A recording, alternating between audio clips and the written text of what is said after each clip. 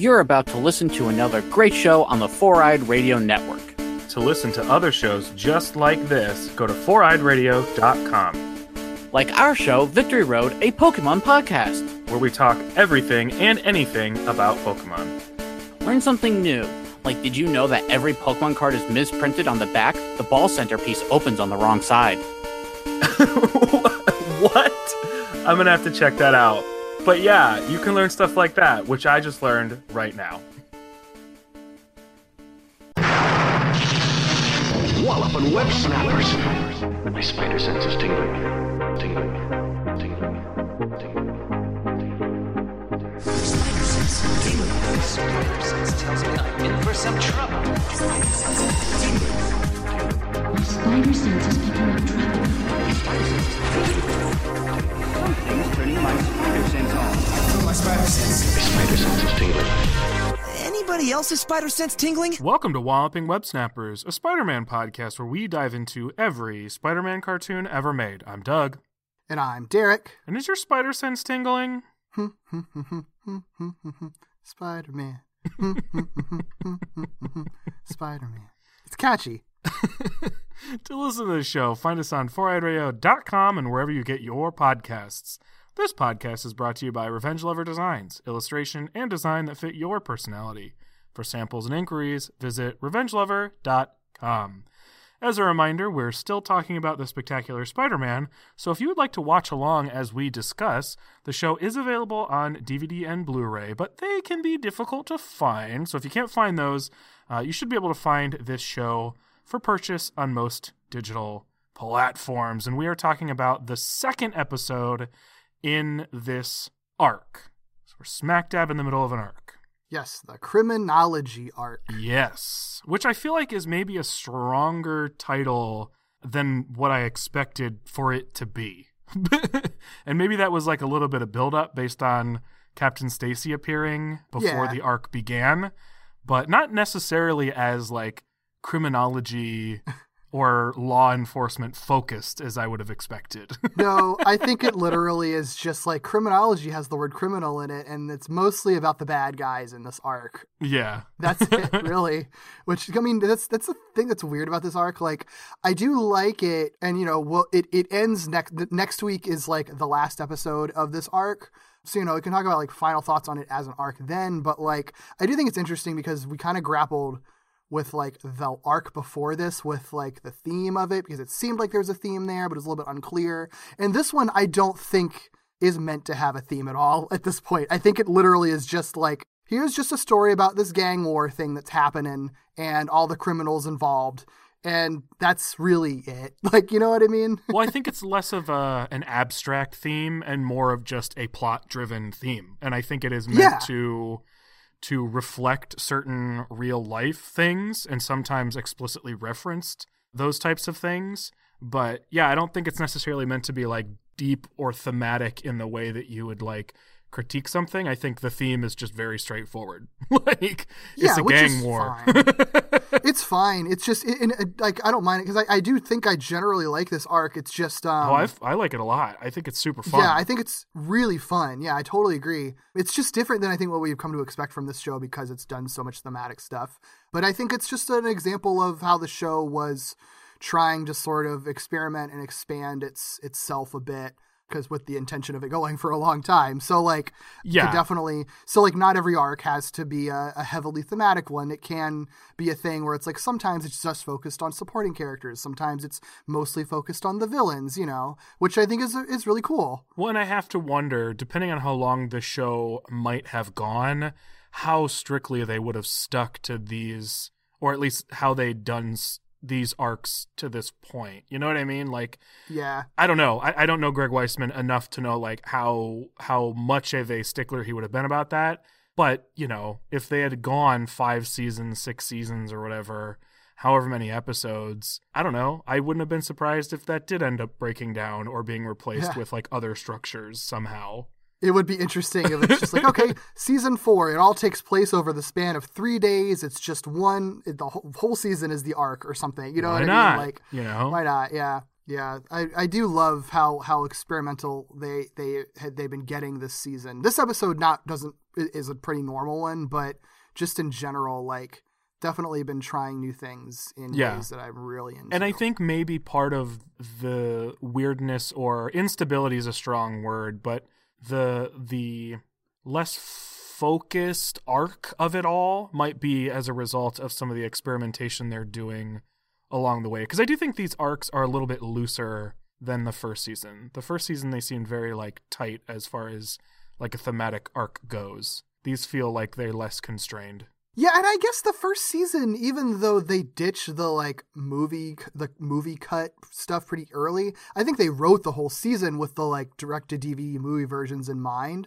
So that actually makes a lot of sense. By this season, it's just like, okay, we're just a show. We don't have to even think about that.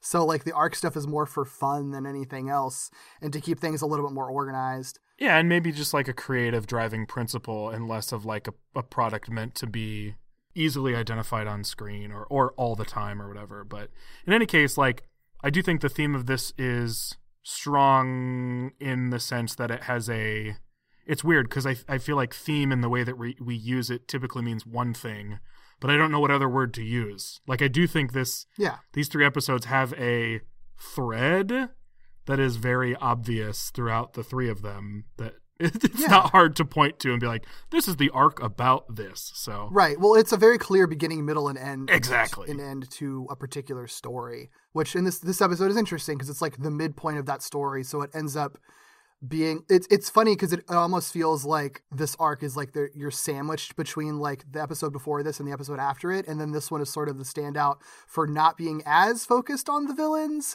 but still like setting up a lot of stuff that's going to come next week. Yeah, I think the episode before this and the episode after this wouldn't make as much sense with this episode or without this episode. Yeah, absolutely. Even though this isn't, I wouldn't say, the strongest of the 3. It's like a necessary one.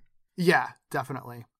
Anyway, we're talking about the Spectacular Spider-Man Season 2, Episode 9. It is titled Probable Cause, and this is the synopsis per IMDb. The kids grumbled when paired by lot drawing at a project riding along in cop patrol cars.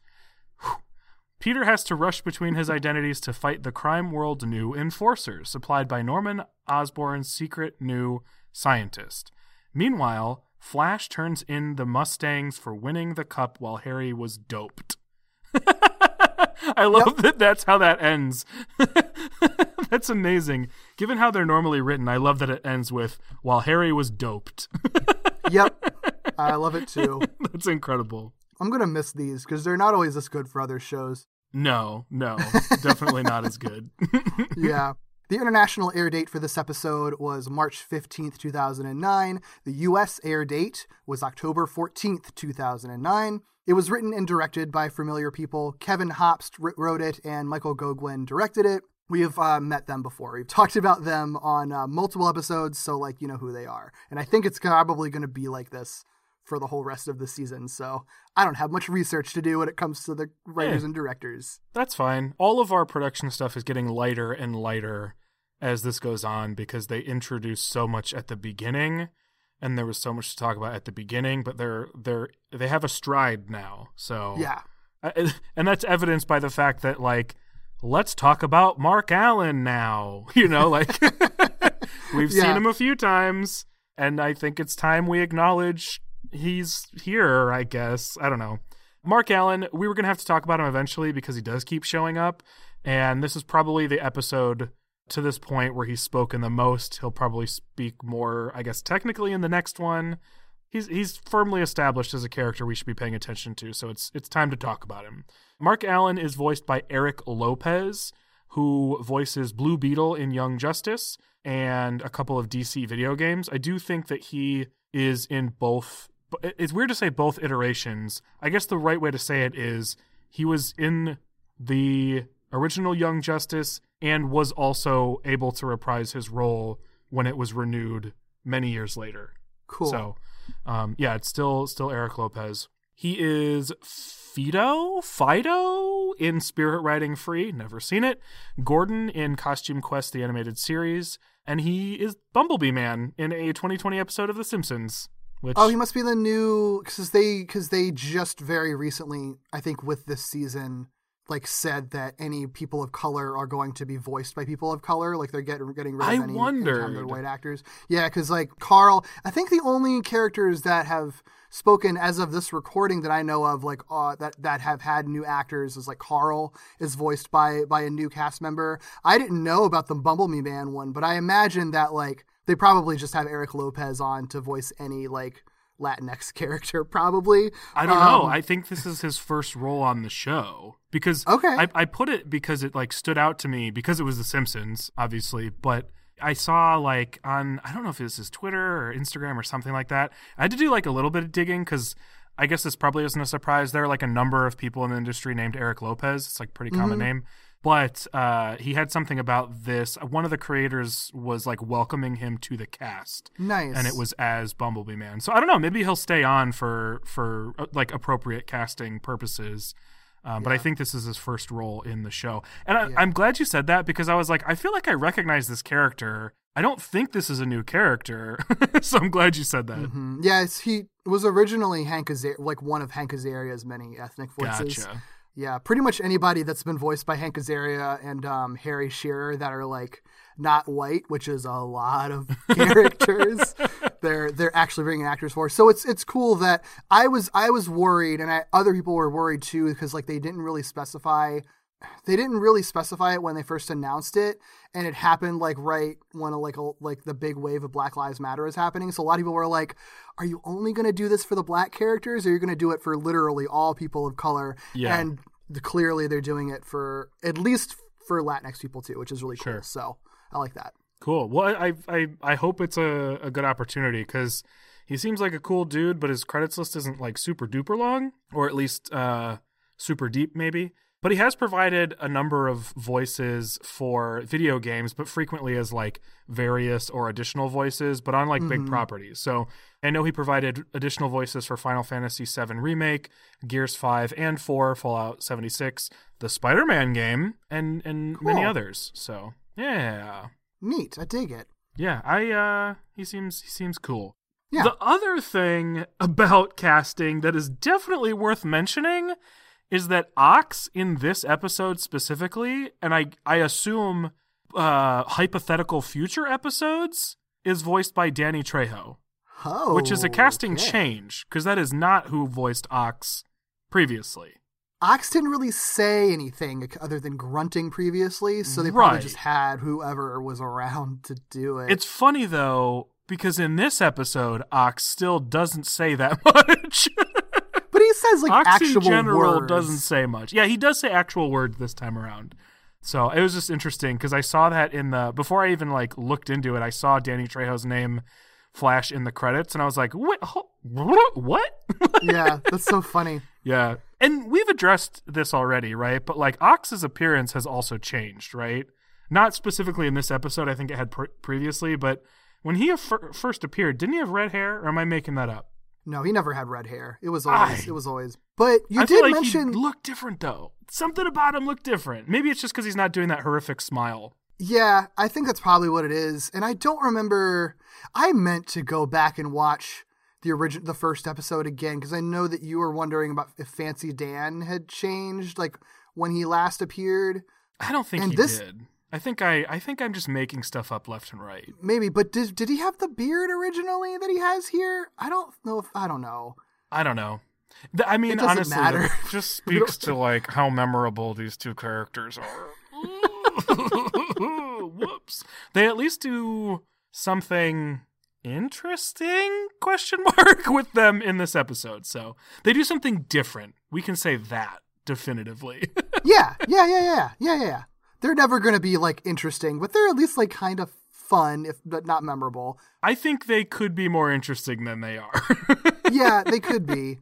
Because they're all, I mean, like, the fact that, like, Fancy Dan, now that we get to hear him talk more, and then he actually, like, has, like, basically superpowers now, and yet still is just, like, kind of knockoff Montana. Like, he's just Montana's same shtick, but, like, another guy. Like, that's a strange choice to me.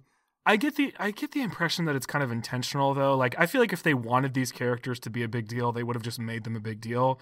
So I feel like they're specifically utilized, at least thus far, to not be a huge deal. Like, they seem very functional. You know what I mean? Yeah, I guess so. Which, I mean, I don't think it necessarily excuses them being kind of boring, but I get that sense. Yeah. Because they could make anybody interesting. I feel like the show could make anybody interesting if they wanted to. And I do think Montana on his own, when he's playing against other characters, is fun. I like Montana. As Shocker. Yeah, like, I like him, but I think he works best even when he's playing off of other people, and then, like, he's not really given anybody to play off of because the people he's playing off of either don't talk or like, exactly like him. It's strange. I just don't... It's a weird choice. Yeah, he really does shine when he's in that position of being surrounded by people he doesn't like. Yeah. I think that's ideal. And I think he likes these two, so it doesn't work quite as well. Yeah. Anywho, let's dive in, eh? Yeah, Eh? All right, well, this episode opens with a wide shot of the city. It's not really that wide, but it is featuring a building that has a number of explosions shooting out of it. We then cut to inside that building. I think it's an abandoned factory. It's not quite an abandoned warehouse, but it's abandoned nonetheless. And Shocker is there. What's up, Shocker? And he's blasting at somebody he's calling Ricochet, and then a big suited fella drops from the ceiling and attacks Shocker back, and it's pretty easy to figure out quite quickly what the deal is here. Tinkerer steps in, and it is revealed that the new enforcers have shown up on the scene. Same dudes, but with new suits. So Shocker is still just Shocker, but Fancy Dan is now Ricochet, which is sort of a Shocker-esque decision for the show to make. Yeah. Kind of mashing two characters together again. Fine with it, because Fancy Dan wasn't that exciting to begin with. Ricochet, I don't know. I guess it's interesting to introduce Ricochet into a Spider-Man cartoon, because that's a Spider-Man alias, but I don't think that's, like, a huge deal. I don't think anybody's getting confused by this choice. Didn't another person become Ricochet after Spider-Man too? I mean, it was always been a hero though, so it's still like an interesting choice to be like, take this identity that like no one really cares about, but it's a kind of cool superpower and make him a villain. There you go. Yeah. And then Ox, who insists on continuing to just be called Ox. No fancy new name. Yeah, it makes sense because like, I don't know. It doesn't really need anything else. And it's funny because he's kind of like the big brick of a character. He has like these sort of like respiration tubes on the outside of his suit that mimic his mustache, which is really funny to me. But, you know, he's Ox. He's going to be Ox. Yeah, it's fine. Anyway, they're testing out these new suits with Shocker. Tinker approves. And then Tombstone steps onto the scene, and he also seems to approve. So they set up right off the bat, return of some characters, some crossing over of some characters that we wouldn't necessarily expect, but we will get a bit of an explanation to that shortly. Yeah. I guess Tinker got hired from Doc Ock by Tombstone? That's an interesting thing, isn't it? Yeah, because he was pretty exclusively Doc Ock. Mm-hmm. So that's, but there was the whole thing a few episodes ago where like Sandman was specifically hired by Hammerhead from Doc Ock too. So like I guess they're all these parties, even though there's like this sort of bubbling mob war happening, like they're all still willing to work with each other. Well, you know, I guess. Kind of. I think the world that they've established is one that's different than what we would expect, which is like this sort of sandbox world of superpowered people. This, like, Spectacular has sort of like relegated most of the conventional superpowered people, at least the ones you would think of in like a classic accident makes, you know, wacky supervillain, to like Doc Ock's faction, with exceptions, obviously. And so I feel like they've sort of created this situation where the other people are forced to, and we've talked about this a little bit before, forced to acknowledge the importance of Doc Ock's presence. And so I feel like they're forced to kind of work with him, or forced to give him a certain amount of respect, or hire him, or utilize his services. Like, I feel like it's probably reluctant, but necessary. And it's kind of the vibe I get. Like, a bit of a thorn in their side, but also necessary for some of the things they want to do, which they do get into a little bit later, even with more with Hammerhead and Tombstone and Osborn. So yeah, I think that makes sense. Yeah, I like it. I think it's cool. I like the way that they've split up these factions. It's a little bit, it's not really all that similar to Spider-Man Unlimited, but I like it in a similar way in that they've created these clear factions with similar but different interests. Yeah, totally. Well, after that, we get the credits. This time, the credits feature Flash. I think this is the first time that he's been first listed, right? I think so. And they do the same thing mentioned before, because normally it's either Gwen or Liz that are first, and they always have a little like eye catch kind of right before their actual title screen, because there's like a beat. So they do it with the Flash too, and he's like on football, and it's cute. Imagine my disappointment when this episode didn't end with Peter and Flash declaring their boyfriendness, because that spot is quite reserved, I would say. I would for say Peter's so too. love interests. Yep. Real bummer, huh? That one. I'm so upset. Even more so, spoiler, he gets the first slot next week too, and that's a Valentine's Day episode. Still doesn't happen. That one makes a little more sense to me than this one, but I guess someone's got to be in the first spot. Yeah. So first spot here, then it's Harry, and then Captain Stacy, which I think checks out given the events of this episode. Yeah. So the next morning, we find ourselves in Tombstone's office, where Hammerhead is confronting Tombstone about circumventing Hammerhead and approaching the Enforcers. Basically, Hammerhead's like, wait a second, how come you didn't get me to do this? Since when do you go directly to the Enforcers or to the I guess, feet on the ground?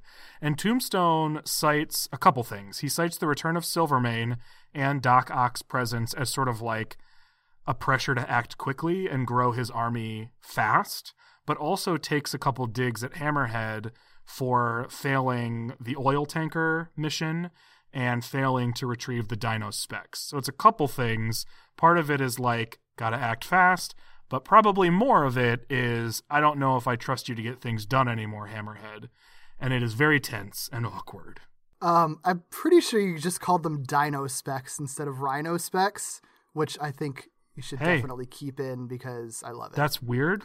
Don't even know why I would have done that, but it sounds cool to me. Yeah, I mean, there hasn't really been a dinosaur villain on the show yet, so that should happen. Dino Specs.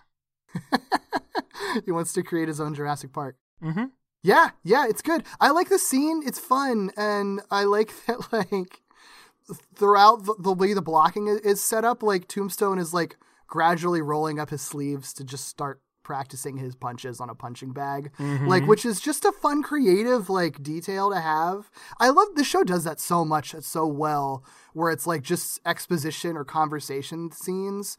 It always finds some kind of business for the characters to do, and like this one's so fun because it just like makes Tombstone look cool to see him just like slowly rolling up his sleeves as he looks at his reflection in the window and then punching the shit out of a punching bag while he's like talking intimidatingly and it's all tense. Yeah, it's great. It also makes perfect sense in universe. Like he's trying to exhibit his control. He literally says, you know, it's all about control, and you used to know that, Hammerhead. And so what better way to sort of like exhibit his power than to beat the shit out of a punching bag that eventually like bursts open. Yeah. What a mess. Oh, he didn't clean it up himself. No. Well, true. Yeah, absolutely not. Peter arrives at Midtown High, suited up, and he's celebrating how like his spider abilities are so great. It gets him to school on time now because he doesn't have to wait in traffic. And he says life is sweet, which anytime he's ever like happy about his life, that always signals that something bad is going to happen. So as he's like kind of changing, he happens to be changing like in a little alleyway that's like right next to where where a bunch of other like students are hanging out. So of course Flash is like tossing a pass to Hobie. He's actually doing it specifically to impress Shashan. There's a fun little bit where he's like, hey Shashan, you want to see the winning pass that I made in the championship game or whatever? And she just says, not really, and walks off because she's a fucking icon. Mm-hmm. But the reason this is happening is because Flash overthrows the pass to Hobie, so Hobie misses it. It lands right next to the dumpster that is right next to where Peter is changing, so he's freaking out. He doesn't want to get seen changing out of his Spider-Man costume, and quickly hides, or well, it looks like he falls, but then he actually ends up fully under the dumpster. So I guess it had to be somewhat intentional, but he did also trip. Either way, it's a big mess. He ends up in a pile of trash, smelling like a pile of trash. It makes sense to me. I feel like if you fall and smash yourself into the dumpster, then you hide as a result of that. Okay, that's fair. It's probably why he ended up underneath. Yeah. Okay, there you go. Fixed it. So we get a Captain Stacy class. This is probably the most substantial of the ones we've gotten so far because it informs basically the rest of the episode. Yeah. Or at least a big part of it. And in this one, there's not really a lesson. It's more just setup. So he's telling them that they're going to choose their partners for their ride-along field trip later that night. And the class, because Peter just fell into a bunch of trash, this isn't really that important. It's all just for laughs. The class is avoiding him. So you see Peter literally sitting on one side of the classroom and 9 other students sitting on the other side of the classroom, holding their noses and staring at him. Haha, he stinks. Anyway. Actually, he reeks. He reeks. Oh, no one said that, did they? No, they didn't. Wow. He said reeks so much in the first season. I don't know if anyone said it at all this season. Nope. Wow. Nice throwback. But yeah, ultimately they're choosing partners for their ride along.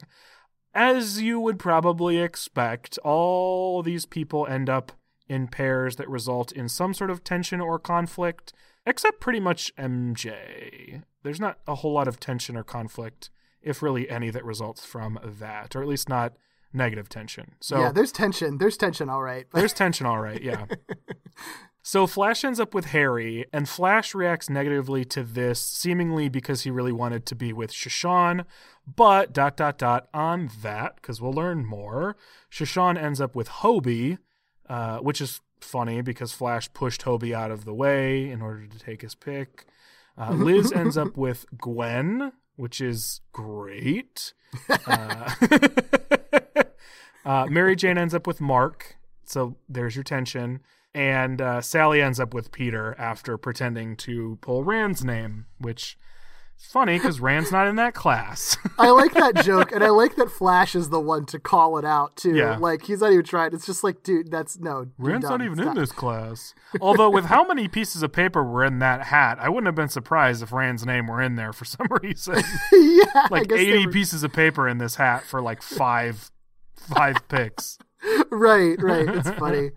Yeah, another thing that I did like about this scene, I always want to point it out because I really just like Liz a lot. And I like that, even with all the Stinky Pete stuff, and she, is also disgusted and repulsed by his smell, but is still really nice to him about it. He's like, is it that bad? And she's like, it is, but it's fine. You'll shower and we'll be able to do this together. It's fine. Yeah. She loves him. It's so She's sweet. Great. She really likes him great. so much. She's too good for him. Yep. But it's sweet. As he said, what is it? I don't deserve you or something? And she said, you're right. Yep, very true. Yep. Speaking of cleaning up, Peter does go home to shower, which makes sense because their field trip is at night, so he has plenty of time to do that. But after he does that, he ends up heading back to Midtown as Spidey, because that's how he gets around, and notices a conspicuously broken skylight at a nearby Metro bank, so he does stop to investigate that. Oh, I forgot. I do like the Hobie joke this time that was in that classroom scene, where it's just he almost says something to Flash, I guess. Yeah, and about before he being says with anything, Shashan. yeah, about Shashan, and then they cut him off by saying, "Don't say it," specifically to Hobie, which is a nice I like that it's actually calling out the joke. I did like that one, and I like it whenever it's different from just the bell ringing. Yeah.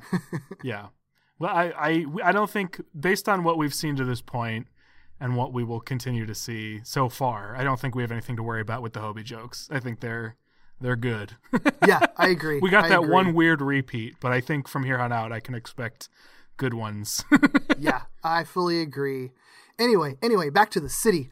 Spidey like stops to investigate, but meanwhile we cut back to like the student pairs that we established earlier. They're about to hop into these police cruisers for those ride-alongs.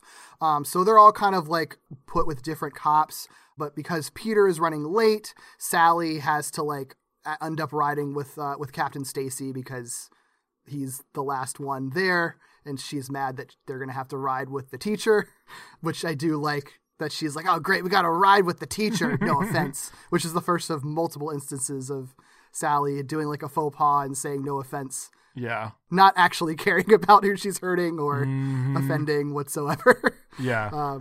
But it's great.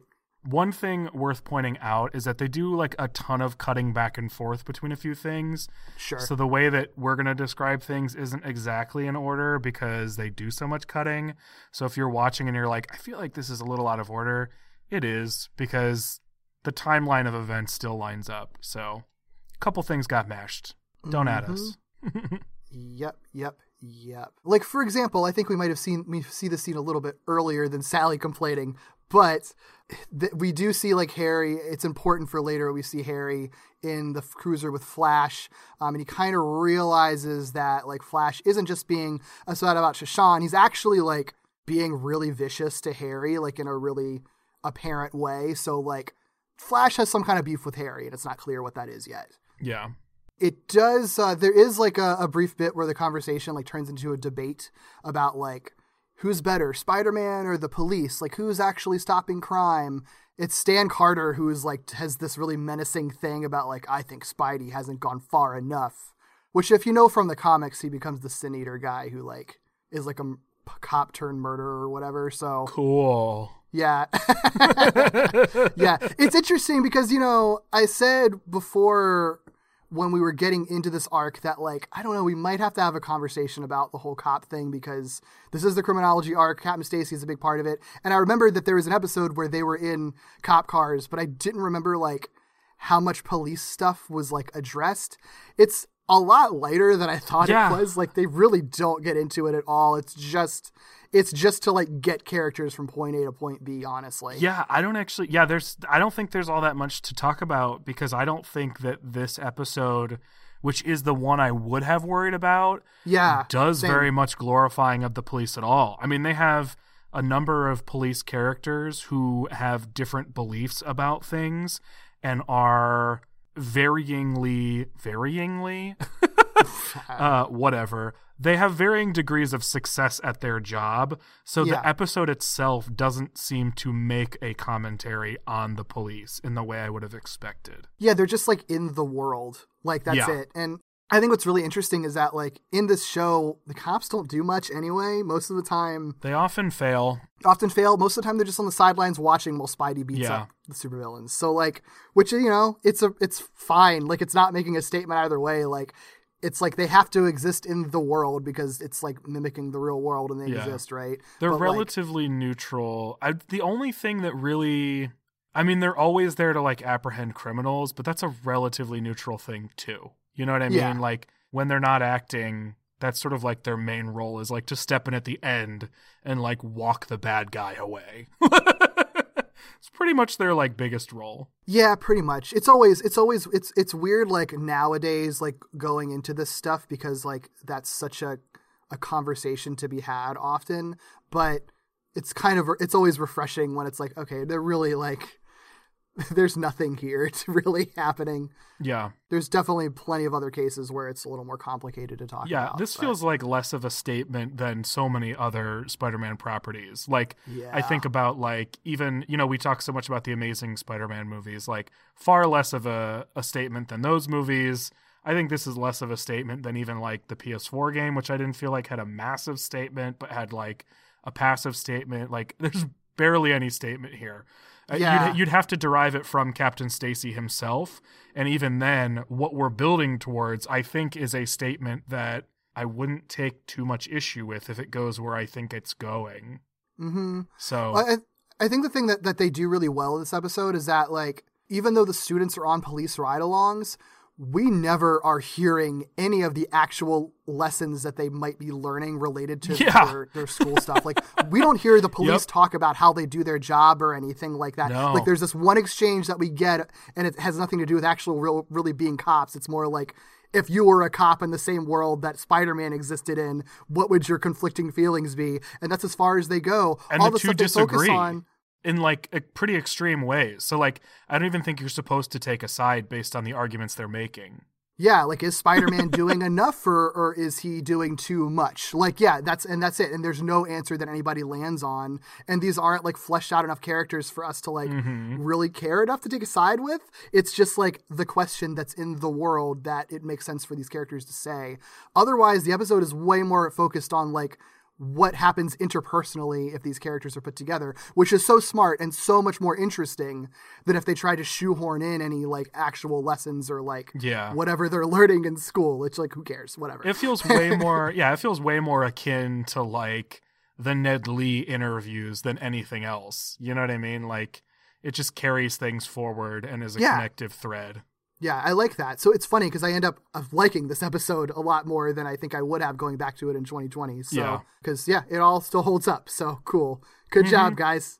I don't think that was like intentionally what you were trying to avoid when you were writing this, but works out for us. I imagine I feel like it makes perfect sense. They probably wouldn't have wanted to have a like, here's what we do as police officers. Like, that would have felt unnatural anyway. Yeah. I don't know. I don't think it would have made a whole lot of sense given the general tone and humor of the show. Definitely. So, worked out.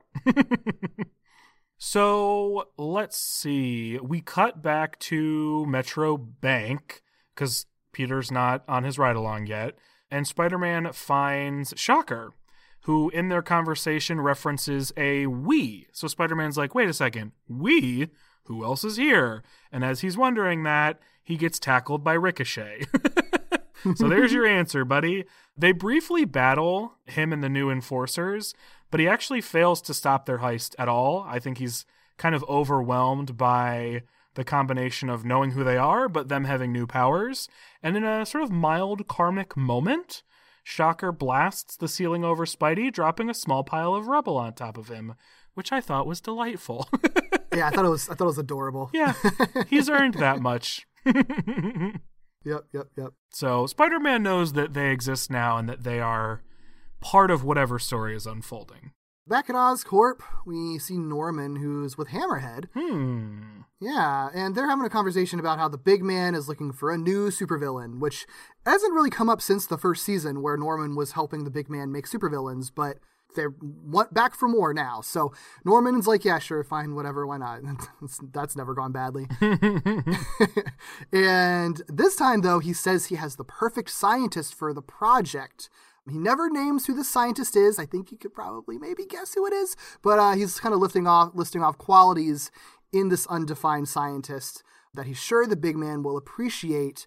But it's a nice little writery thing because everything that Norman says applies to like everything that Hammerhead will be thinking about and the qualities that Hammerhead has been thinking about both in himself and regarding the big man. And it sort of kind of subtly props him up as an equal to the big man. And we know that Hammerhead's been kind of going through some stuff regarding his loyalty to big man. So this definitely is going to make him think, and he's kind of catching the drift that Norman is suggesting. Yeah, I love this. This is also with like 2020 hindsight, right? Like knowing what happens next and where this goes. But I think the stuff that they do with Tombstone, Hammerhead, and Norman Osborn in this arc is probably the best thing they did this season so far. Oh, from like a interesting. writery standpoint. Like, it just feels really well crafted, and I really enjoy it. Well, and it's all like, it feels weird to say subtly done because it's all kind of spelled out here, but like it's subtly done in that like it's paced out in really nice increments throughout the arc and builds on itself in a really nice way. Like, Hammerhead is not a character I would have ever considered interesting, that I would have ever cared about. I can't imagine that anyone's favorite supervillain from Spider-Man is Hammerhead. And yet, he has a really good, natural, organic, arc in this arc that makes sense. Like his progression and his thought process, you can always track it, and it ends up propelling a lot of stuff. And the thing is, like, it's not just him doing stuff, it's also how he interacts with other people and how other parties are influencing him and everything. So it's like, it's just, it's all really nicely crafted. And it's, again, a thing we talked about the show doing really well is that it has these pieces on the board and it just knows how to play with all of them. And have them intersect in different ways and just create really cool stories with them. Yeah, I think one thing that I really like about it is that it's not, like you said, it's subtle but not. I think it's subtle in the universe, but it's not subtle to the audience, so you can kind of see everything happening without the characters in the scene being like super straightforward and direct. Like he props Hammerhead up, but he doesn't sit there and say like, "You're as good as the big man. Did you know that?" You know what I mean? Like, So I like that and the relationship that it has to the overall sort of like crime lord war that we saw beginning to boil in the last episode. It's good stuff. I don't know. Is that a wild thing to say? I feel like this arc is like really well pieced together in a way that I don't know that the other ones sort of were. Not that they weren't well pieced together, but I feel like this feels more characteristic to, I think, our conversations during the first season than I feel like the previous arcs this season do to previous season. I think no. I see what you're saying. I think it's more consistent than we've gotten this season, if only because I think the first half of the season was really trying to do some experimental stuff, and the downside of that is that things just are naturally not going to go as smoothly in terms of like integrated plots and everything, I guess. And I think the other arcs were more straightforward, which I don't think is a problem. But I think one of the things I appreciate so much about the show is its ability to sort of like weave character storylines together. And I feel like it does it in a complex way that I don't think necessarily existed in at least the last arc that we covered, and a little bit in the first arc we covered. I don't know, like maybe it did it a little bit more in sort of the high school soap opera stuff, but not as much in some of these villains stories. But I guess there weren't like huge villains in the last one at all. I don't know. There's just something about this that feels like exciting in the way that it's woven together and how you can kind of see the pieces connecting and where they're kind of going, that didn't feel as present in that exciting way as the past couple that we've covered. I think I see what you're saying. It's like, I think I think a big part of it is that this is a really complex arc in how it's plotted, that like just because there's so many parties in play that all kind of are equally in play, but it doesn't feel like it's a complex story. Like it's still a really easy story to follow that doesn't feel like overstuffed or overly complicated, but it's something that that had to take a lot of work to write well, because there are a lot of places that this could have been complicated and chaotic. And it's supposed to be kind of chaotic to an extent because of how much like duplicity is happening and how many different conflicting interests there are and everything. And the fact that like there's always like multiple other storylines happening in conjunction with this like main arc story that is also very complicated. So, but the fact that all of it still feels streamlined somehow, just because of like how well it's presented, I think is what makes it that's what makes it the kind of stunning experience that like we got from the first season. It's just like, I can't believe that they were doing all of this at the same time and it all worked and all felt so smooth. Yes. There's a smoothness to the chess game. Yeah. It's nice. And this is sort of the beginning of well, I guess the beginning of the chess game was last episode, but this is where you realize the chess game's not over, I guess. Yeah, and that wasn't just like a bunch of fun stuff. Like that was actually all kind of setting up different, like the plot from that episode isn't necessarily continuing in like what they were specifically doing, but all of the character dynamics that were established and kind of where everyone is at does. So yeah, it's great. It's good. Hey, it's a 3-act structure in this arc. Like, it's beautiful. It's perfectly executed. Yeah. Well, we get away from all that stuff and back into a cruiser. This is MJ and Mark's cruiser, and they're having just the biggest flirtation that you could just ever imagine. But hey, it's MJ, and Mark kind of is the perfect complement to MJ's like sensual flirtiness. So they're like, hey, I mean, you know, we're not into like coupling or commitment, you know. We want to, I like how you wrote this in the notes. It's like they agree to a date, but like not a date, maybe a date, but I write that because they literally say like, and this is a whole joke with the police officers too.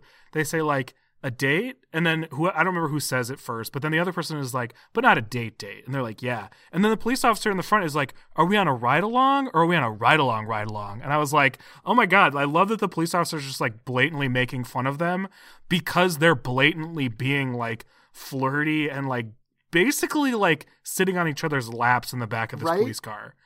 Yeah. It's great. But also so strange because here's the thing.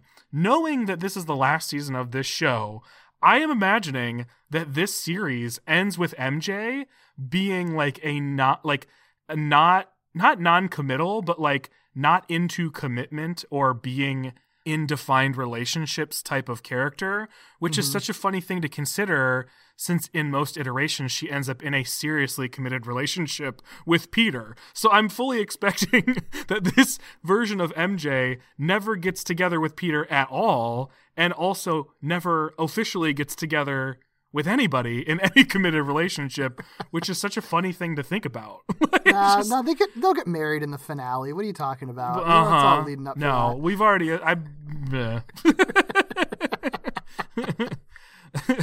Unless we get that 5-year time jump you referenced a few episodes ago, I'm not here for it.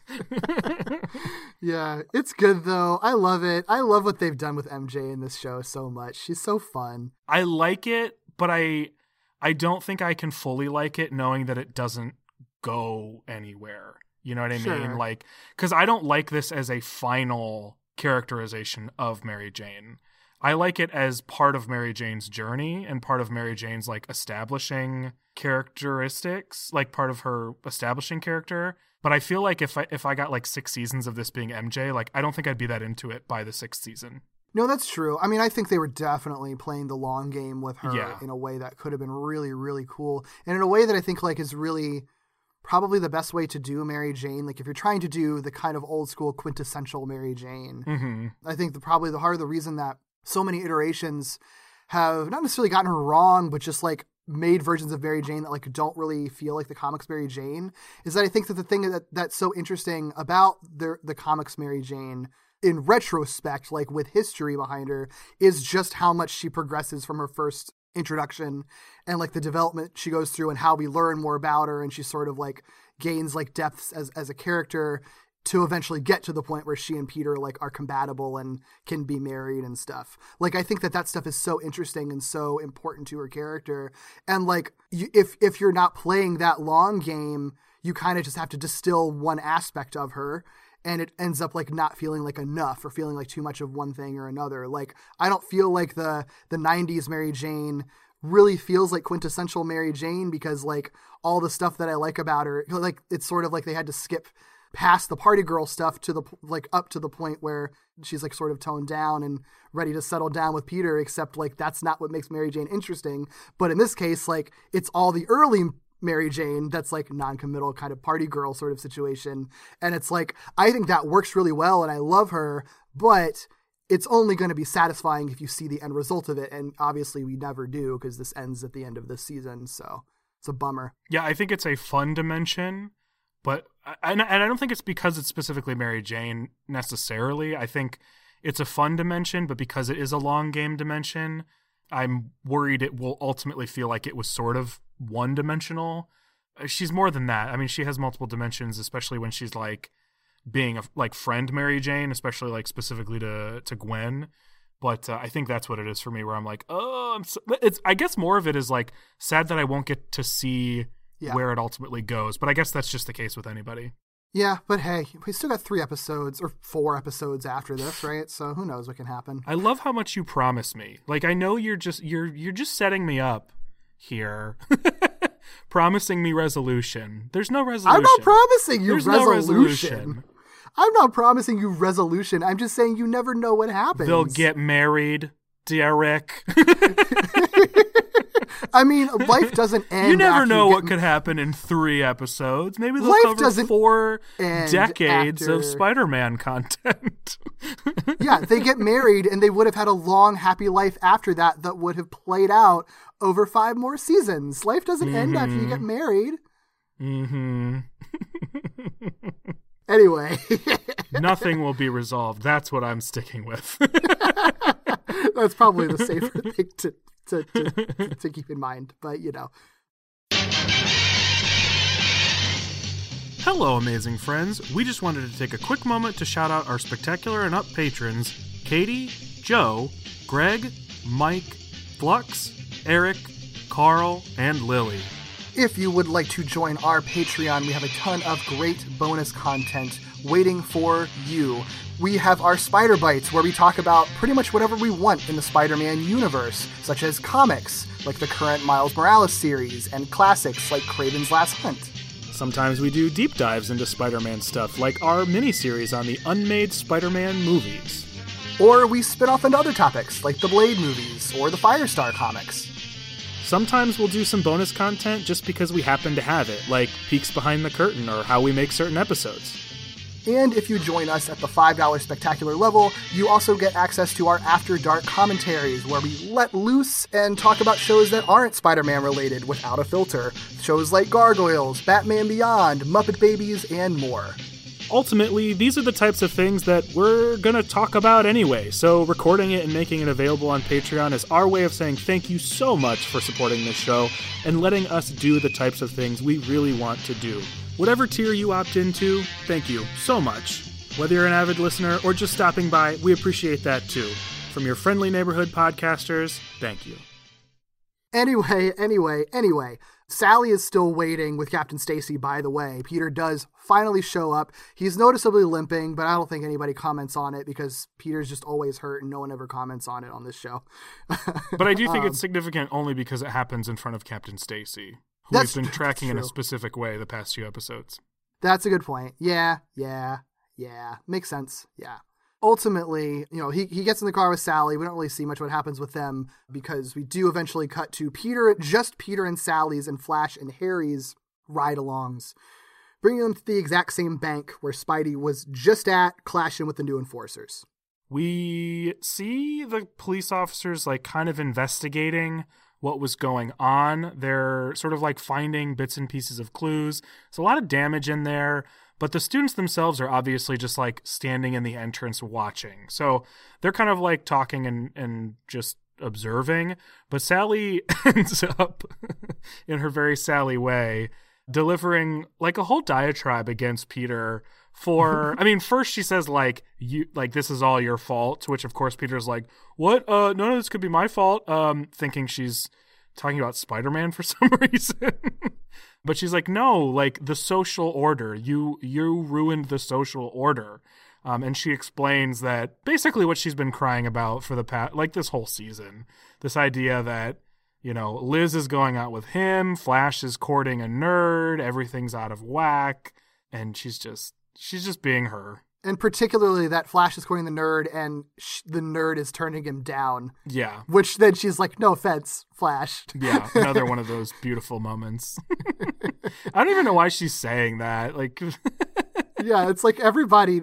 It's like, I guess, because, I mean, this episode does try to humanize her a little bit. So, like, true. I think that's one signal where it's just sort of like, she is aware when she's, like, hurting people. And, like, she isn't actually necessarily always trying to cause harm to people. She's just extremely blunt and doesn't really care about what anyone thinks about what she's saying because she thinks that she's right. Yeah. That makes sense. Yeah, that's true. It sort of, like, builds up to her humanizing moment.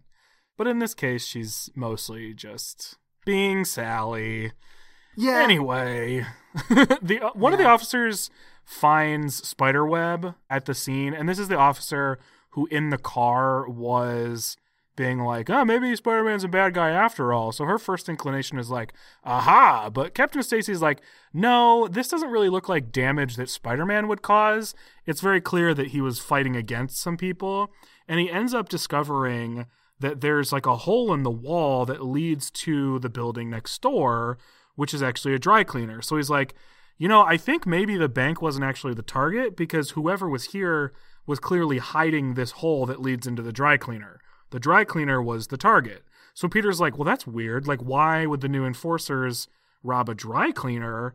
And then we cut to the trio arriving in an armored truck and new security uniforms, which they would have gotten from the dry cleaner, to a Federal Reserve building, which is clever. Yeah, I think it's all pretty clever. I love this one. After that, we cut to Liz and Gwen. That great pairing that's not going to have any tension whatsoever between the two. And they have this like really awkward conversation about their respective boyfriends. They're really nice about it. And I do like, again, because I always like to call out whenever like Gwen's being like cool, is that she is the one that like does try to start the conversation with Gwen. Like they're clearly in an awkward silence. And she like is the first one to be like, hey, yeah, so how are things? You and Harry are cool, right? Like, that's nice of her to like try to diffuse the situation. But then what's less being that cool. No, I like that she's at least like being nice at the bat off the bat, but then it takes a dark turn in the end because then when Gwen compliments her and is like, you and Peter make a great couple, then Liz is just like, yeah, we do. It's like, oh damn, bitch. Jeez. Maybe I'm too cynical, but I read that as the intention the whole time. I read it as she started that conversation knowing that's where it would go. I guess so. I mean, yeah. Which I didn't love because I do like Liz, but I also recognize that by this point, well, not by this point necessarily, just in general, Liz is also not an idiot, so she knows that there has been some kind of history between the two, and she knew that she needed to make a move first. So I get it, but I felt like she was doing that from the jump.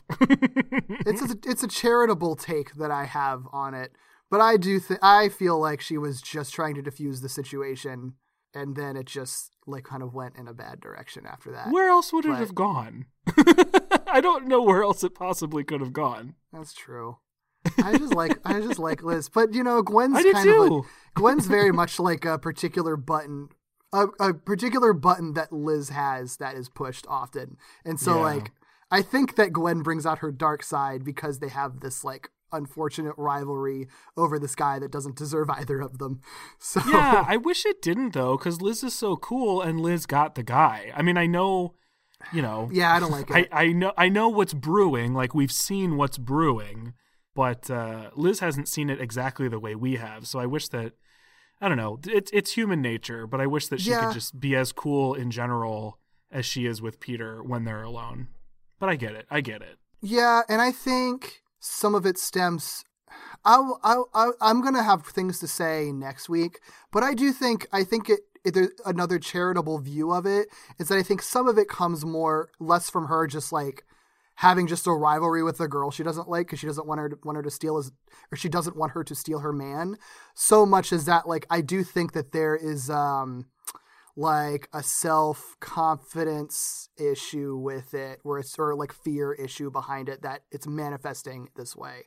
I wouldn't argue with that at all. I actually wouldn't call it a rivalry. I feel like rivalry is not even the right word. I think she is nervous and insecure. Yeah. I think that's what it is. I don't think that erases the fact that I think she was being kind of mean here though.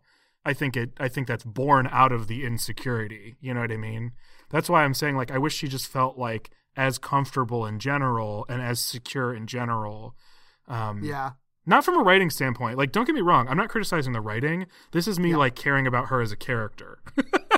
I think the writing's very good in that it's very human. She's doing what teenage girls do, really. I mean, not even teenage girls. It's like what adult people in general do sometimes. People in general. Totally. Yeah. So it checks out. It's just unfortunate. But she does a lot of other stuff that I like, so it's fine. Everybody has their dark moments. But anyway, outside of the Metro Bank, Harry does sort of confront Flash about like why he's being so mean, particularly because like theoretically they put all that behind him the last season when Harry joined the football team and ended up kind of being part of the cool crowd, right? Like the bullying kind of stopped at that point.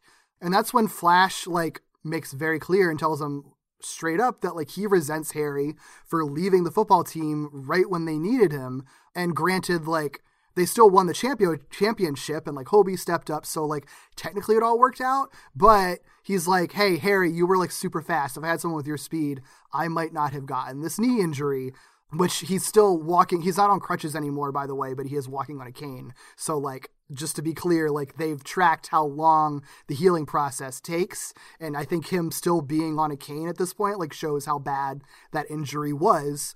So he has, like, one other thing to point to about how much he's, like, I think he has an understandable reason to resent Harry, given, you know, what he kind of had to sacrifice for the football team. Yeah, I think I understand it because it's human. But I would put it in the same category as Liz. Yeah. Where it's like, I understand where you're coming from, but that is not an excuse. You're being shitty and manipulative. We also expect it from Flash, though. I think we expect it more from Flash than we do from Liz is the difference. So it's like, yeah, if Harry never called Flash out for being a dick to him, I would have just accepted it because Flash is a dick often and he was just in a bad mood that day. So I think it's actually kind of cool that Harry's like, hold up a minute. What's happening right now? Yeah, no, I like the moment. There's just two people in the same episode taking out their frustration or insecurities on people who aren't actually responsible for what happened. Like, Harry's not actually responsible for Flash's injury. I get where he's coming from, and I know why he sees it that way, but Harry's not actually responsible for that. So it feels, again, like good writing. Like, I feel like maybe I'm not being super articulate, like, but it's very human. It's very real. So I'm solely criticizing the character, not the writing. Yeah, it's such a realistic like reaction to that kind of stuff. The way you like just stupidly rationalize stuff because you have to put blame on somebody in your head sometimes. But this scene ends up taking a turn. It all happens really quickly, but Harry pretty quickly comes out about his addiction that he had in the previous season. He spells out like he was on a thing called globulin green. It like affected him and he had to leave to get off of it essentially. And Flash like interprets this as that Harry basically was on steroids essentially, which is essentially true. So he's like, Harry, you were playing juiced, and says that revelation could strip them of any of the wins that Harry was part of, completely disqualifying all of the games that they played with Harry, which means that they would lose their championship, which is an angle that like when I originally watched this, I like did not think about that at all. Like that those two storylines would ultimately like come into play like that. Yeah, I mean, this show is so good about those like long-term details that it all makes perfect sense and it all tracks, but I never would have expected it to come back. You know what I mean? Like sort of in the way that from your average show, I wouldn't have expected Flash to go from being immobile to being on crutches to having a cane.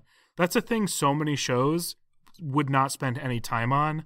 This is another thing that so many shows would never spend time on because it doesn't have to come back, but there's an opportunity there for it to like inform interactions and character developments and plot points that it's so smart to bring it back. Yeah, it's great because it's like as much as that globulin green stuff was fuel for the Green Goblin story, I love that like it also plays in very heavily to just the basic teen story too.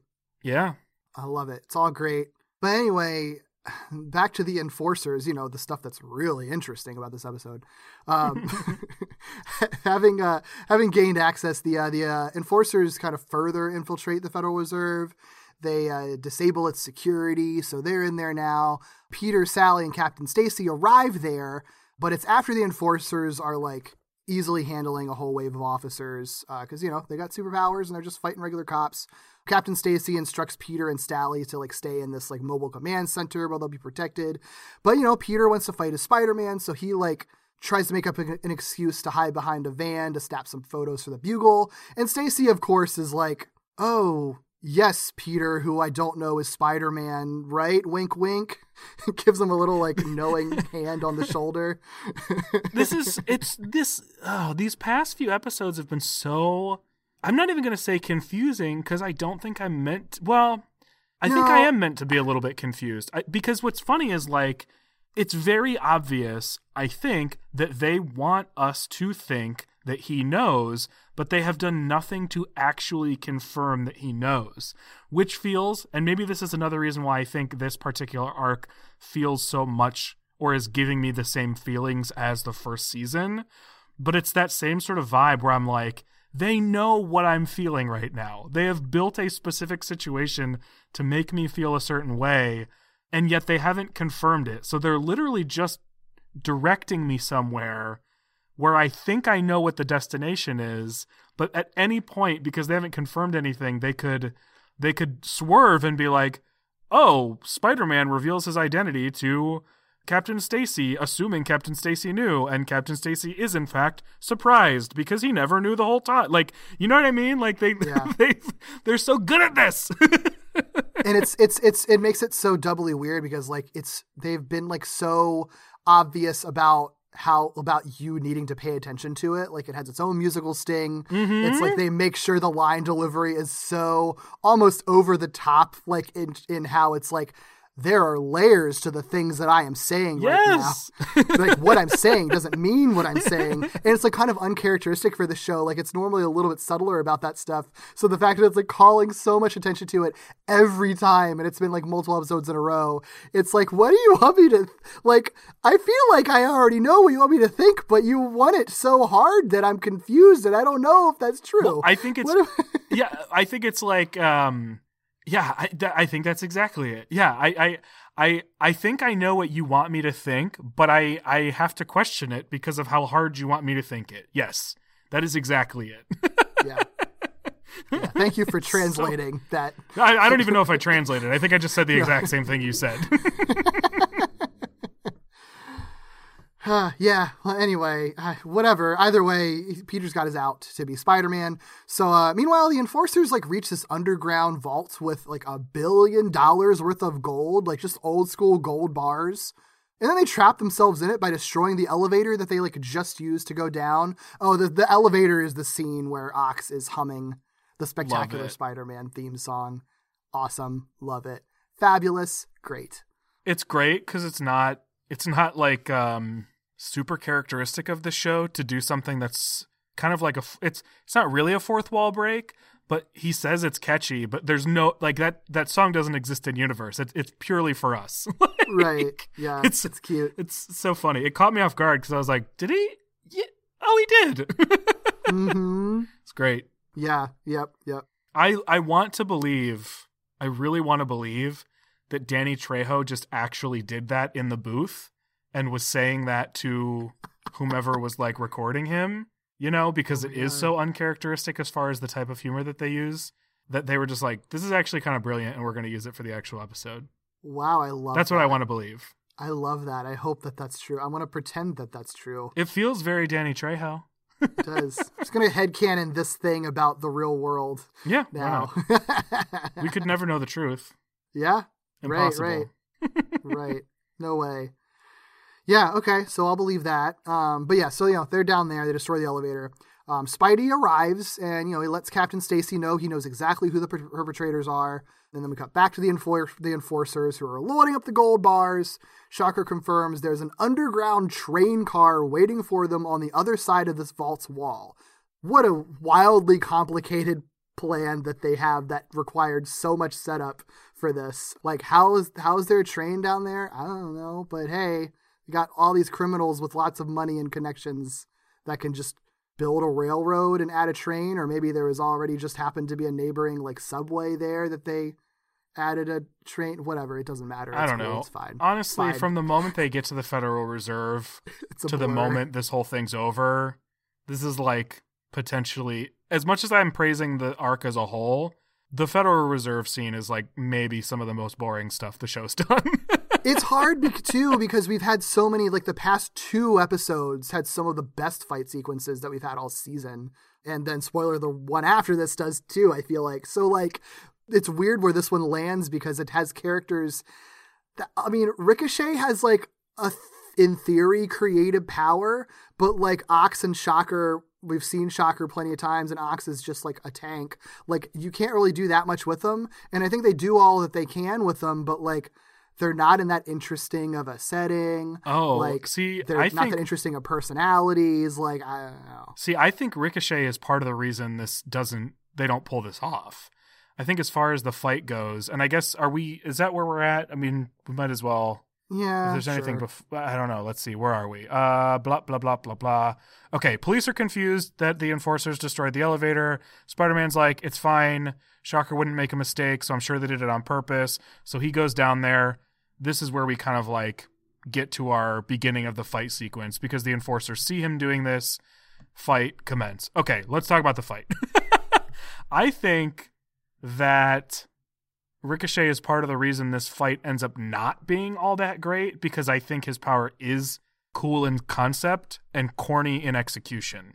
So I feel like a lot of what they do is like, wouldn't it be cool if he were bouncing around? But then when you actually see him bouncing around, you're like, that doesn't actually look cool, especially in comparison to all the cool stuff we've seen. So I don't know. Maybe it's just me. Maybe it's my bias, like not thinking that this power looks cool. But I actually think, Ox is probably the one who does more cool stuff than anybody else because he's literally just like slamming people around. Yeah. And that's like I think that's choreography. I think that's fair. The only thing that I think they do right with Ricochet is just the idea of having him in an elevator shaft for a second. Like, I think that that's a cool idea for a bouncy character, but then nothing else that they do with him is really that interesting. No, I agree. I think the idea of him is good. I just don't think it looks good. I think, yeah, I mean, I didn't have a problem with how it looked. I think it was just like not interesting to look at. And I think that if Ricochet as a character, like, how are those different? Like, it's more like you can, like, I didn't feel like bored watching it necessarily in that, like, it wasn't ugly and it didn't feel like I was like waiting for it to be over, but I also wasn't like entranced by it in the way that a lot of other fight sequences are, where I'm like actually kind of interested in paying attention to the choreography or where they end up. Like it wasn't boring, but it wasn't thrilling is where I land. Like, I don't think it was ugly animation or anything like that. It just also wasn't very interesting animation at the same time. And, like, I think if Ricochet wasn't Fancy Dan, and if it was, like, a character with a personality that matches, like, wacky, bouncy personality, like, you could have, like, humor to supplement that, because it is kind of a silly-looking power that could maybe look cool, but if it doesn't look cool, it can at least be, like, kind of silly and weird, and if you had a personality that matched that, it might be fine. But the fact that, like, Fancy Dan is boring and kind of monotone, like, I think Phil LaMarr voices him, and he's, like, a good voice actor, and he does fine, but like he's just supposed to be playing him as just like a cowboy guy kind of that's boring. Like that's it. So like there's just nothing about him that ends up being interesting, Yeah, I agree with all the stuff about Ricochet and that he's not very interesting, and probably because he's Fancy Dan. I think I would probably be less forgiving on the animation. I think when you consider like the whole fight sequence, I do think a lot of it's ugly, and I think it's I don't think it's pleasant to look at. Okay. I think a lot of the they use a lot more CGI in this than many other scenes. That's true. And this show doesn't have a good history with CGI as far as we've seen. So seeing more of it was not something I was thrilled with. And then I feel like they also, when the way that this fight kind of goes, I mean, they fight a little bit in the tunnel, they fight a little bit on the car, they fight a little bit in the car, and I think all of these are like interesting settings. Like I get why they would want to do them, but I think when they get to the point where the car, like Ricochet is bouncing around in the car, and then, Spider-Man manages to like stop the car and it flips over and you see in the car where they're all sort of like bouncing around. I think that's ugly. Like, I don't think it's good to look at. I don't think there's anything really interesting about it. And I was really surprised because I was like, this is sort of weird that they're just kind of like bouncing them around. I guess I get it in concept, but I was like surprised that the execution just like wasn't very interesting. Yeah. It's like kind of a bummer, but I guess I shouldn't be surprised because like, again, enforcers have not to this point been very interesting. And I think if they had other villains, they would have spent more time ensuring that it was interesting. You know what I mean? I don't know. Yeah.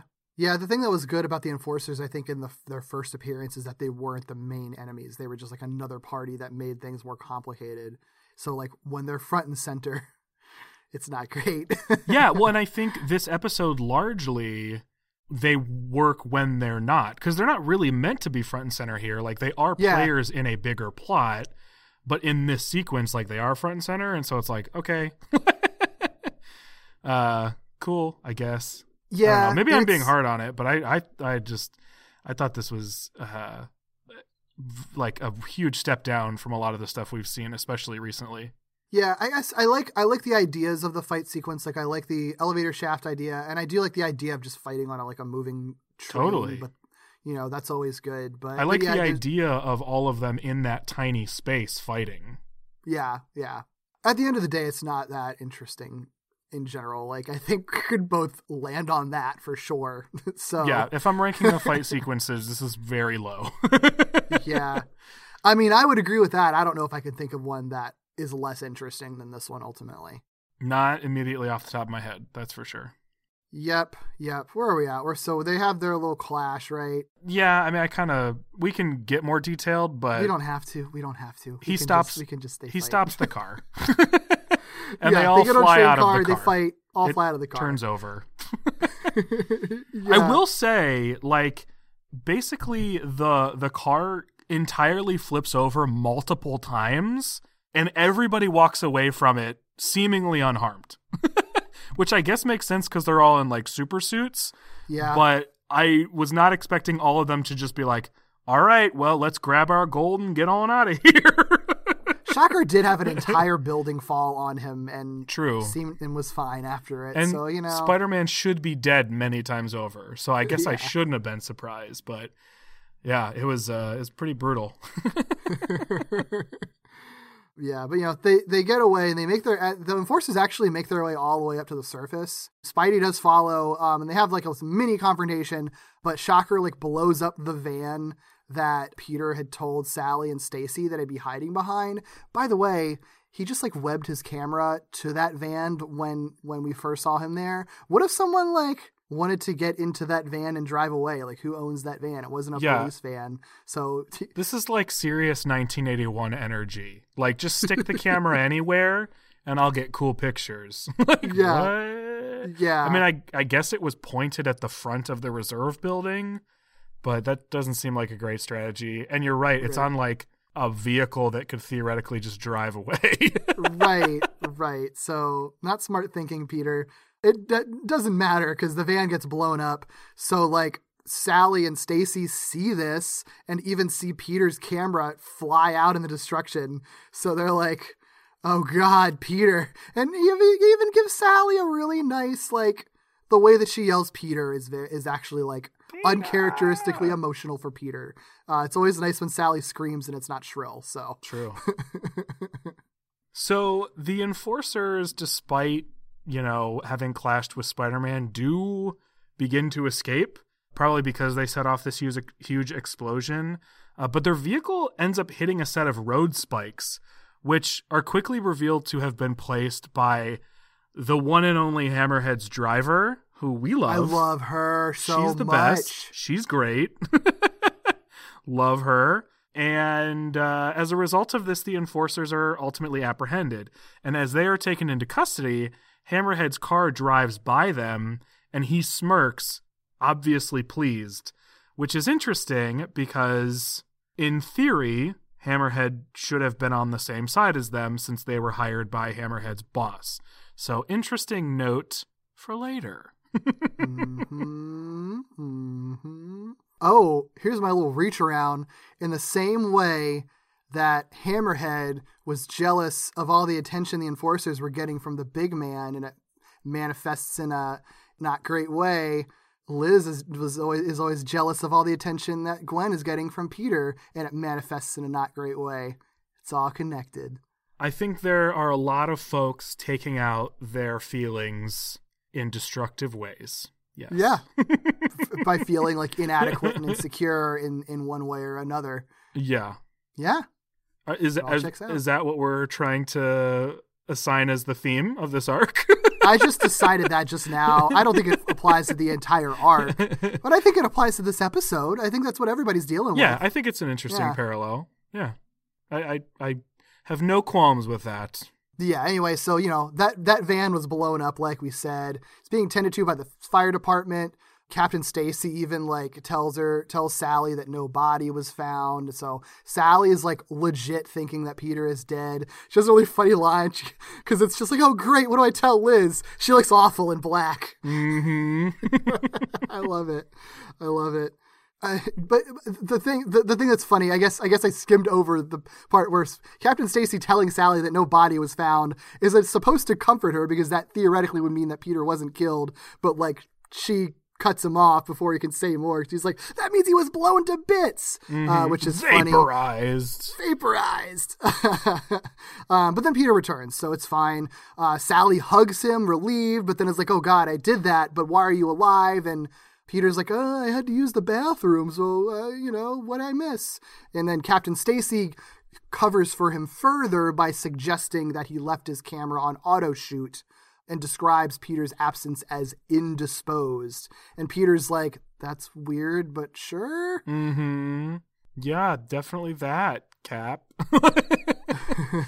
Yeah. And I really do like Sally's sort of the further like humanization explanation for Sally, where like Peter's surprised that she like is caring about him at all. And she's like, no, I don't care about you, but I don't want you blown to bits either. I'm not a monster.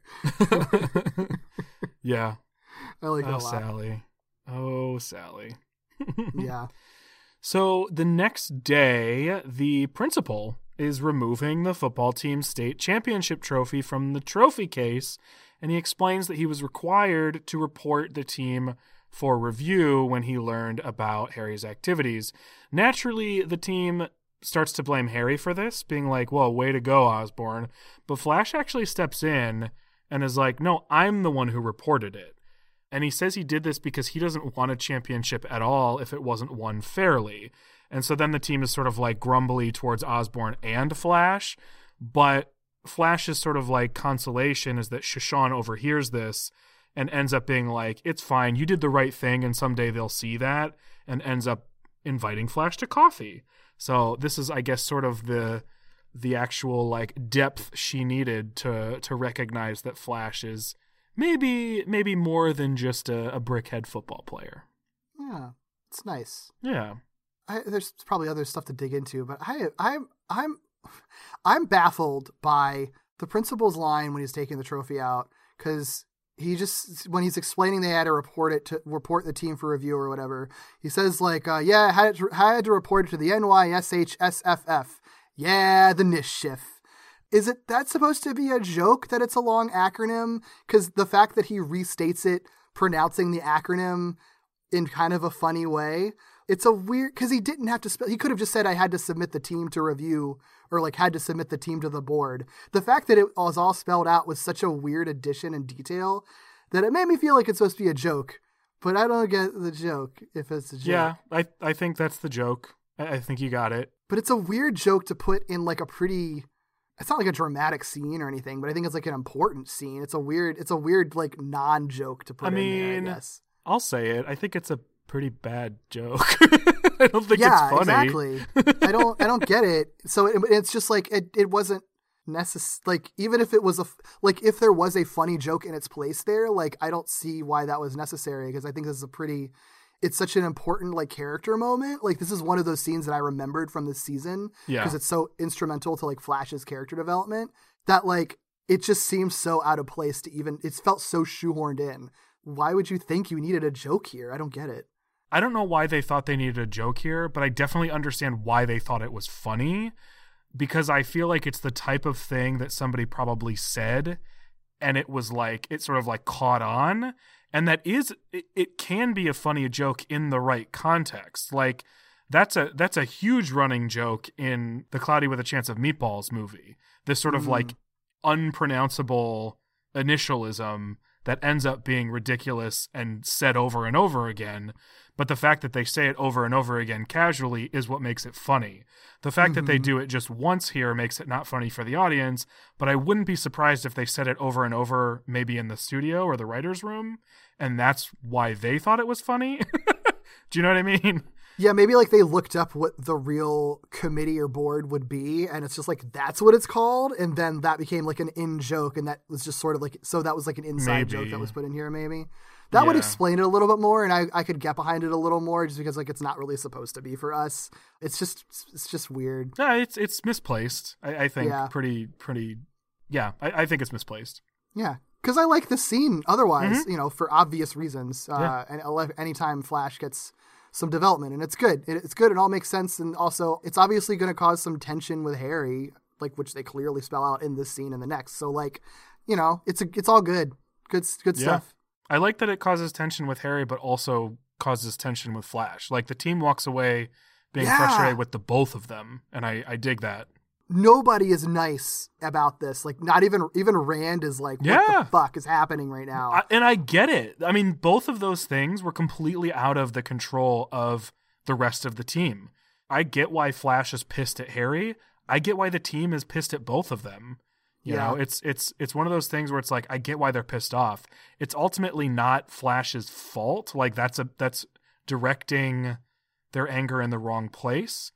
And I think with empathy, they would recognize that it's not necessarily Harry's fault either. Like, there's sort of bigger circumstances, but I get why they're all pissed off. Yeah, no, absolutely. I think a lot of them would probably just be like, no, just don't tell anybody. Keep it a secret. No one has to know. And, it wouldn't be the ethical thing to do, but I also wouldn't blame them for not wanting to, like, stir the pot unnecessarily, So, well, that's Flash's initial reaction too. He basically tells Harry, like, no one can know about this. And that's what makes this moment such a big deal, is the fact that you recognize, like, Flash himself went back on that sentiment and recognized that's the wrong thing to do, and I'm going to do the right thing.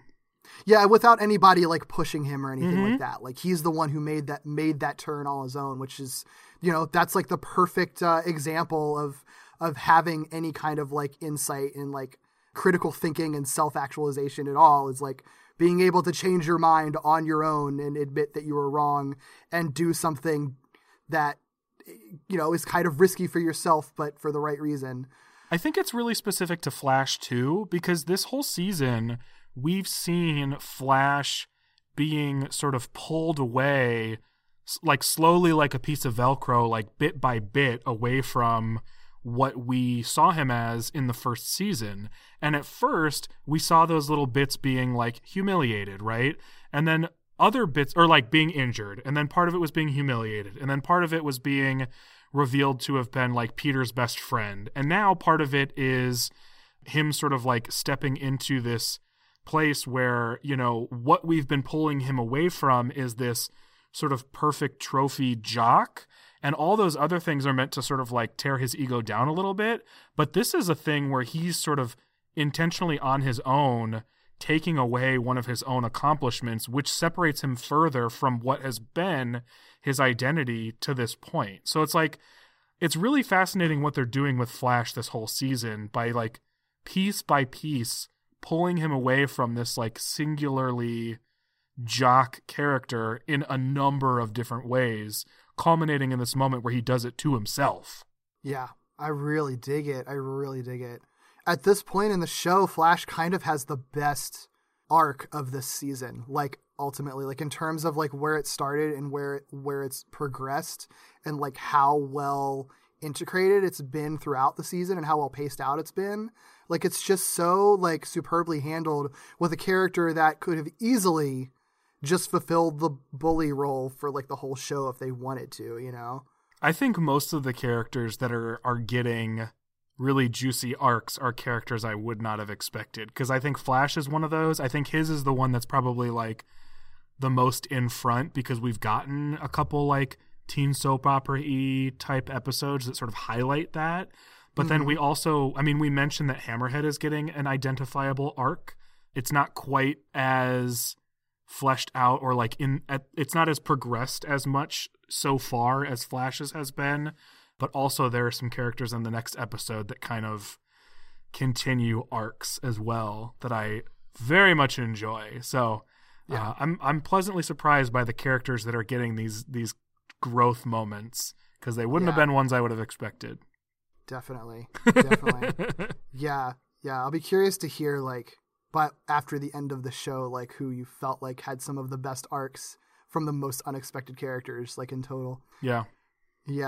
But anyway, there's just one more little button on this episode, and that, after Harry's been outed as being juiced and kind of probably being ostracized by his football friends now, it ends in Harry's room where he's holding his head in his hands, frustrated. He gets up, opens a panel in his floor underneath a rug, which reveals a stash of the globulin green. They're doing it again to me. They're doing it again to me. I know. I know that the smart thing to do is to just be like, all right, Harry has the globulin green. He's going to take it. We're going to get Green Goblin again. That's the obvious sort of like route to take. It's what I should have thought the first time around, but I can't help it. I can't help it with this show because they're so good at not like they're so good at like not punctuating things, you know, like they just leave things sort of open and my mind doesn't stop. So I can't help it. Yeah. I don't know what's going to happen, even though I should just say it's going to happen. We'll see. I don't know. Oh, this show's going to drive me absolutely bonkers until it's over. In the best way. Yeah. Well, there's not much of it left. Anyway. Yeah. So, one face of the episode this time, it's just from the very beginning of the episode, like when Hammerhead's like kind of distressed about the big man, like kind of just like abandoning him a little bit. There's one point when he like kind of turns back and the way he's drawn is a little more exaggerated than normal. And it just really emphasizes his bone structure and his head and just how just utterly bizarre it is. Yeah. When we talked about the first season, especially very early on when we were trying to describe the sort of art style and character design, I know I had made a comparison to Jackie Chan Adventures because of some of the facial structures and the way that they draw heads and bodies.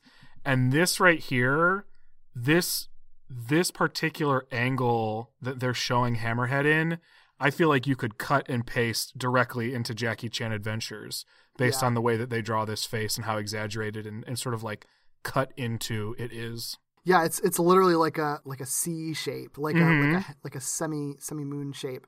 It's and like the way his head protrudes out and everything. Yeah. It's just a lot. Massive cheekbone, no cheek. Yep.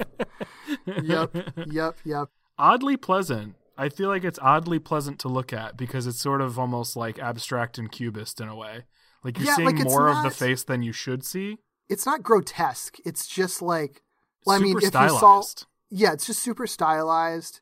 And I don't think you would notice how weird his facial structure is most of the time. It's just certain angles, like this particular angle. And I guess like whatever artist was drawing it, I think his eyes are a little bigger than they normally are too. So it's just like, there's just a little more going on in this angle. And it just really heavily highlights like, this guy looks weird. Like he looks really weird. I'm still not over the fact that he has pupils. That to me is still the most disturbing thing about Hammerhead. And still the only character up to this point. Yeah. I mean, aside from Vulture has pupils, but he doesn't have irises. So it's like feels different. Yeah. In this case, like his eyes are so dark that his pupils like just barely show. And so if you sort of like unfocus your eyes so that they blend together, his eyes look like everybody else's. Like it's so close to being like everybody else's. And I feel like that's what makes it so unsettling. It's so close. It's like almost its own miniature version of Uncanny Valley. Like it's close to everything in its own universe, but it's just slightly off. Yeah. Yeah. He's a disturbing looking character. Hammerhead's but I actually like him. It's so funny. If you told me that like Hammerhead would have been a character I really enjoyed sort of like tracking, I would never have believed you. But he's actually really, I think, been a very fun, attractive in the character sense. Like I feel like the character they're building is one I'm attracted to watching as far as their story is going. I feel like that's kind of what he's getting this season, and I am just like flabbergasted because it's not anything I would have predicted. Yeah, like he's been used sparingly enough that like when he's highlighted, it's always because there's something kind of important happening to him that's kind of giving him some kind of revelation or sparking some kind of thought. And it's really nicely handled because he's not like, it's not like he's a character that would like hold his own show as a main character or anything. He only really works in this like supporting capacity, but like you always understand what he's thinking and like what he's going through, and like his issues, even though we're not like henchmen in a criminal underworld, like his issues are still relatable, and just in the sense of like not feeling seen and feeling undervalued, and like not, and then losing respect for someone that you like looked up to. Like all of that stuff checks out and is like really interesting. It's just really interesting to watch him kind of grow, which again, is weird to say for Hammerhead. See, but that's the kind of stuff that makes me actually feel like, had the show progressed, and I know that we still have a little bit of this season left, so I'm not necessarily going to write this off because this season does feature him in a particular way, but I feel like all that stuff, especially with the fact that we got a little bit of background for him, which I think is significant for any character. Like, if they're willing to give a character background, I feel like they're invested in them in some way. All of that makes me feel like Hammerhead actually could carry an arc with this trajectory. You know what I mean? Like, maybe right now where he is, it would be sort of weird to do that, but I feel like the trajectory is on, and maybe this is a bit more of a conversation for next week. I feel like there could be a point where he could carry a villain arc, which is wild because it doesn't compute to me prior to seeing this particular version of Hammerhead. But I really dig it. I really, really dig it. Yeah, same here. Do you know what else I dig? What do you dig? I dig our Patreon. Whoa, me too. Yeah, I think great. You can find a lot of cool stuff there. Lots of cool bonus episodes and bonus content and everything. All you have to do is just go to patreon.com/wallopingwebsnappers, and you can join us there. Lots of fun. Just totally do that. Now, if you'd like to find some other stuff that we dig, we'll probably talk about it on social media and also on other platforms and on other shows that we're on.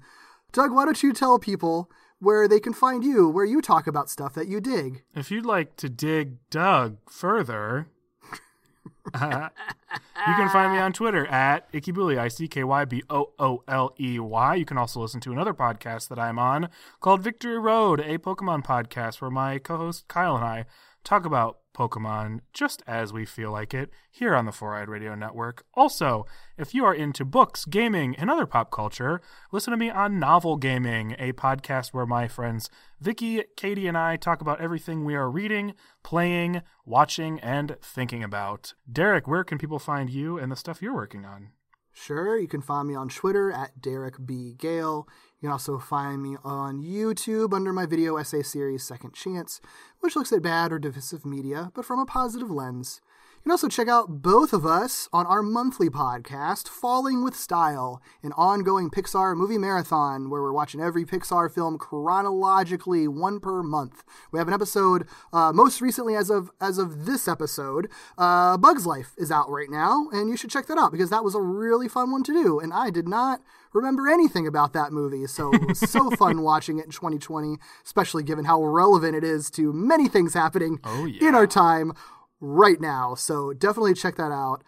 You can also find Walloping Web Snappers on other places, like our website, wallopingwebsnappers.com. You can also follow us on social media at wallopingwebpod, or email us at wallopingwebsnapperspodcast@gmail.com. We'd also love it, as usual, if you just rate, review, and subscribe to us on Apple Podcasts. Anywhere you can rate and subscribe to us on any platform is great, but Apple Podcasts is just like the best one. Unfortunately, they have the monopoly on like reviews for some reason. So easiest way for people to find podcasts is by rating us and reviewing us there. Next week, we are going to conclude this arc. So the gang war comes to a head as the criminology arc concludes in the episode Gangland. Sounds like a fun amusement park. Bye. Bye.